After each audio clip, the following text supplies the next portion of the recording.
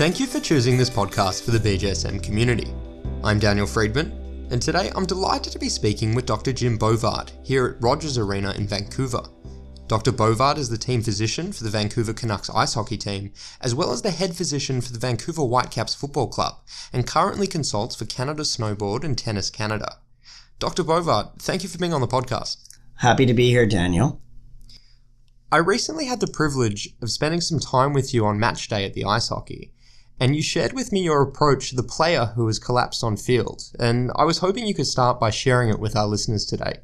For sure. So when I'm sitting on the bench watching an event, I think that you can make an initial diagnosis based on your observation of what's happened on the field. Very simply, if someone is collapsed and not moving, there's one of two possibilities. If it has occurred in the flow of play with contact with another player, then I will make a working diagnosis immediately that it is a C-spine injury until proven otherwise. However, if the collapse has occurred away from the flow of play, then I'm going to assume it's a cardiac arrest until proven otherwise. You've had a lifetime of experience at the elite level, and I was wondering if there are any cases of an athlete collapsing on field that particularly stand out. Fortunately, I've never had to face one of these directly myself, which is why I think it's so important that you be well prepared ahead of time. But we do look at these when they occur. Most recently in hockey, there was one in Arizona, and a collegiate player who collapsed. And it was a cardiac event, and it was dealt with quite efficiently. But it has led all of us to review our protocols for managing cardiac events, simply because they are so rare. Preparation is the key. So what we've done here, and I think many other clubs have done the same thing, is we will sit down in our locker room and work through a scenario, and we will assign each personnel from the medical team a specific job ahead of time, so they know in the event that it happens, they have one specific task to perform and nothing else, and they will take care of that task. So for example, at our hockey events, we have on-site a head trainer, an assistant trainer, we have two physicians, part of the team, as well as an emergency physician, and we have EMS staff. So we're fortunate. We're very well staffed for an event, but the danger is when you have that many people that it can lead to a bit of chaos. So we've sat down with all of those and worked out and assigned each person a very specific task in the event of a cardiac event. How often do you think you would practice going through that scenario with all the different team members? We sit down and talk about it at preseason every year, and then we talk about it fairly frequently just to remind ourselves. And we have prepared a card which we can hand to any of the personnel that may sub in and out. For example, the trainers and the physicians are pretty much the same every time, but the paramedics they change out, so they may not know our system. So we're able to hand them a card so they understand what their role would be in this scenario. I'd like to shift the focus now slightly to concussion, and our listeners will be aware of the Sport Concussion Assessment Tool 5, or SCAT-5, that was released in 2017. And the first page of the SCAT-5 outlines 4 steps for immediate or on-field assessment of an athlete with a suspected head injury or has collapsed. What are your thoughts about that tool? I think it's it's comprehensive. I found, however, in my simple thinking, I need to have something that's reliable under the pressure of the situation, game time, and so I've come up with incorporating the principles that are in that tool, what I call the ABC concussion assessment. And that was a tool that you also shared with me when I was here at the ice hockey with you, and I know that tool has resonated with a lot of your students here at the University of British Columbia. That's right. Would it be okay if we go through the tool step by step with a clinical case in mind? Absolutely. I'm happy to do that. So first of all, let's go back a step. You're on the bench, the game is proceeding, and there may be many different ways in which it's identified that an athlete needs an assessment. It may be obvious that there's been a clash, and a mechanism to the head, and you're going out, they've gone down. It may be more subtle where we've been prompted at the professional level. We have spotters watching the games, and they may get a hold of us and say a certain player we're concerned about and you need to evaluate. In the community, obviously, they don't have spotters and video to watch, so it may be a parent, it may be a coach, it may be another player, a referee who will prompt they're concerned about somebody. So with that in mind, we're now going out for whatever reason to assess this person, and in our mind, we're concerned that they may have sustained a concussion. And at this point, the athlete is still on the field. Again, depending on the sport, if it's in soccer, yes, they're still on the field. In hockey, because they switch lineups all the time, players come on and off the ice, they may not be on the field to play. But in particular, I've developed this tool in the soccer model simply because of the flow of soccer without having any stoppages allowed to assess a player or bring them off to assess them.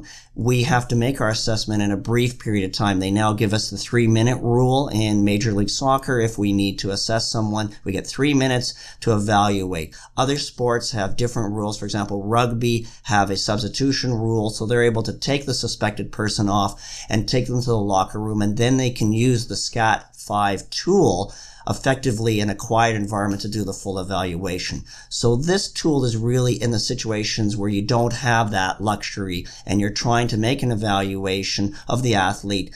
And ultimately what you're trying to lead to is a clinical decision of whether they can continue to play or you need to pull them off. And once you've determined you need to pull them off, you can actually stop the tool and then continue in the locker room in a controlled environment and do your full evaluation as outlined in the SCAT-5. So if we're on the soccer field and you see an athlete who has collapsed, perhaps with a suspected head injury, and you're running out to assess that athlete on field within that 3-minute period, what is your approach to assessing that athlete?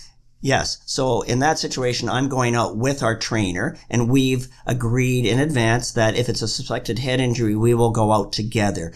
The trainer's initial evaluation, and I let him do the initial evaluation because he's more experienced and regularly goes out for all sorts of different injuries, minor or otherwise. So I will allow him to start the process, but we both follow the same using the acronym, the A, B, C, D, E, F. So very simply, the very first one you arrive there, A stands for alertness. Pretty straightforward. If you get there and the athlete's not alert, you can stop right there. You've made your decision. You're not going to clear them to go on. You have made a diagnosis of a suspected concussion. You're removing them from the field of play, and then you can continue on with your evaluation as we discussed in the locker room. But if let's say they pass A, which is alert, they're alert, then your next one is behavior. And that's often very helpful if you know the player well. And I, again, have the advantage of our trainers who work with them every day, and they can get a sense the behavior is not normal. And I can think of actually having experienced this with a player during a soccer game. I was in an away game in Toronto when it was clear that his filters were not there and he was showing abnormal behavior towards the away fans that demonstrated that he wasn't cognitively normal.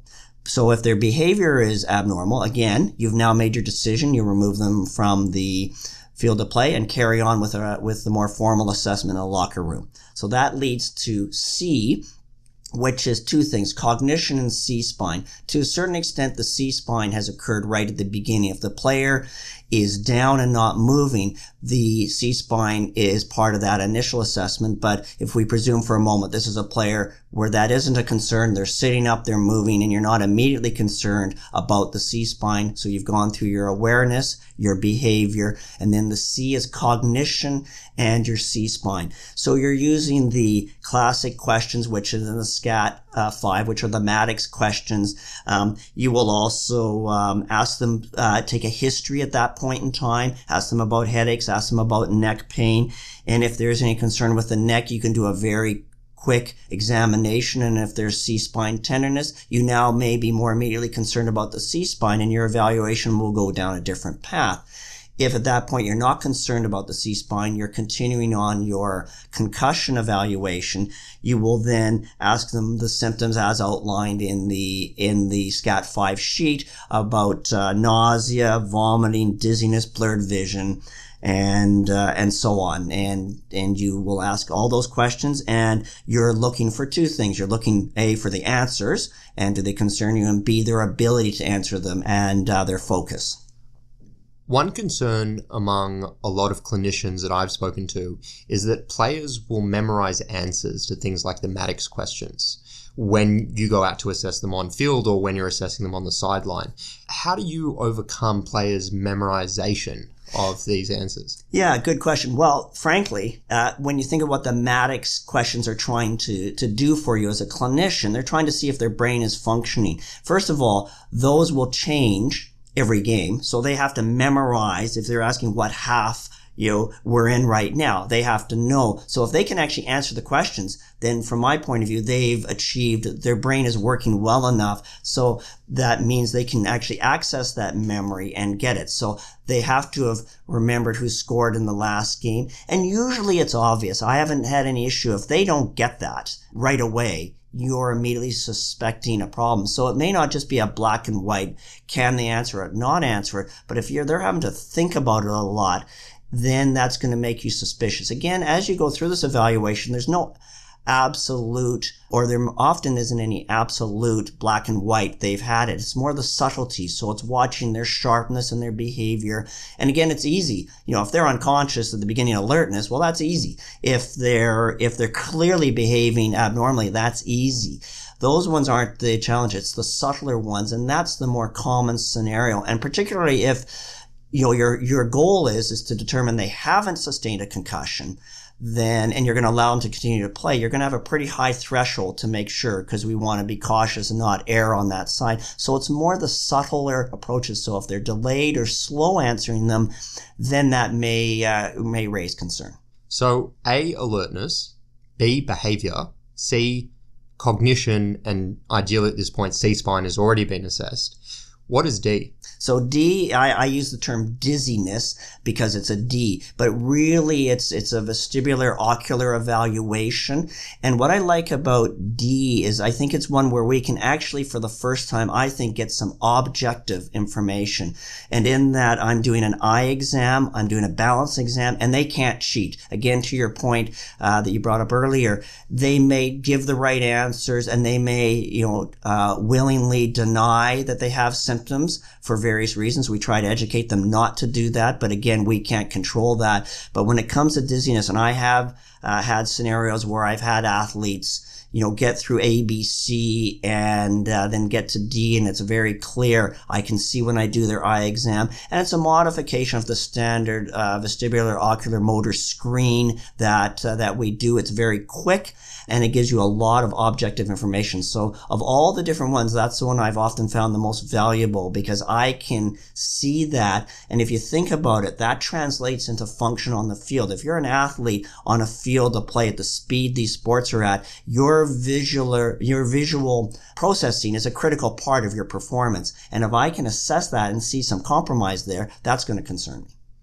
And at this point, we're still on the field assessing the athlete. This is all within that 3 minutes. So to be specific for some of your listeners who know the vestibular ocular motor screen, I'm doing pursuits, saccades, I test convergence, I do a vestibular ocular reflex. I'm looking at their pupils. I can then add to that dizziness a quick Romberg, all of which takes place in the matter of seconds, but gives you valuable information. So then let's say we've gotten through alertness, behavior, cognition, and dizziness. So far, everything's good. You're going, all athlete looks good. So the next stage is we know that concussion is an evolving physiological event of the brain. So at this point, because we've been out there so quick, it's only been seconds to a couple minutes since their mechanism of injury. So they may have done well so far. So the next step is exertion. Does that provoke symptoms? So what I've developed in the model of soccer where the clock is ticking,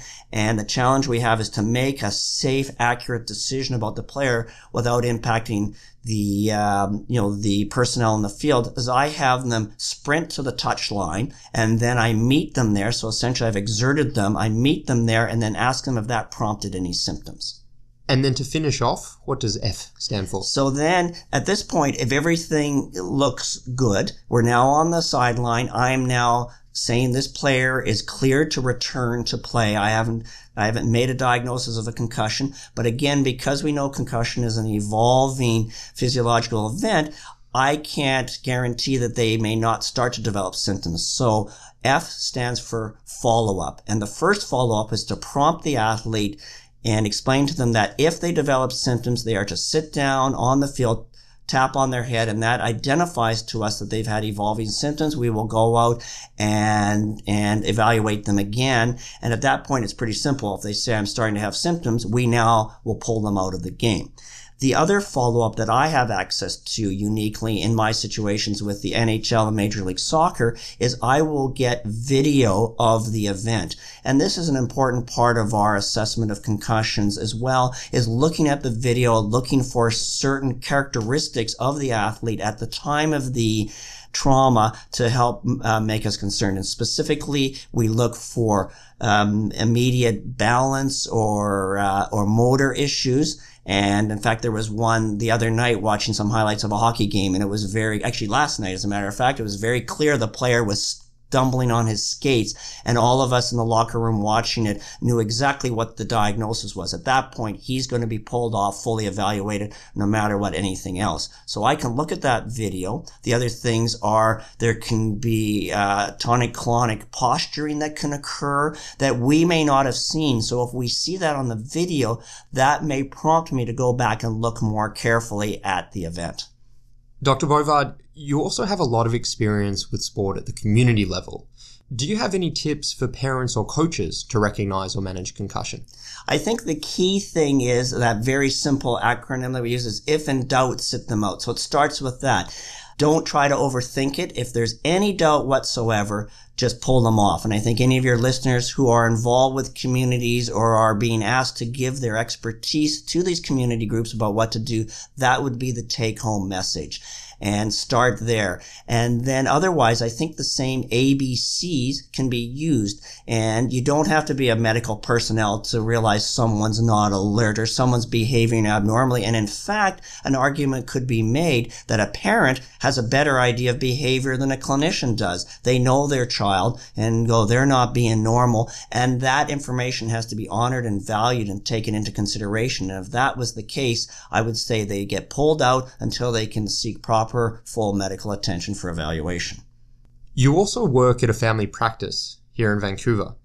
What do you think is the biggest difference between caring for athletes at the elite level versus the patients you see from the general population?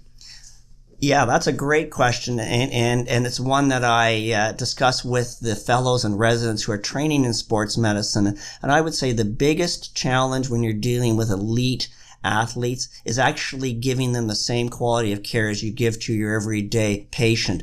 The reasoning being there's all sorts of other moving parts. There's agents, coaches, there's pressures to keep people in the game. And I think it's very important to stay grounded and stick to the principles of medicine and not compromise in any way and give them the same level of care.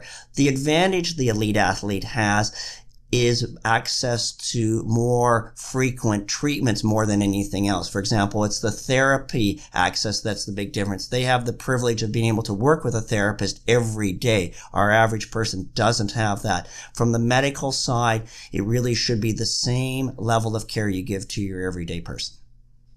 Dr. Bovard, I think that's a great place to end it. It's been a pleasure speaking with you today. Thank you very much for your time. Thank you, Daniel. It's been a pleasure as well.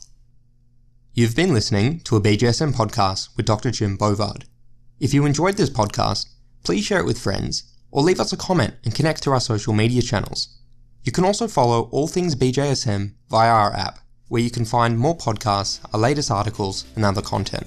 As always, we hope you have a physically active day.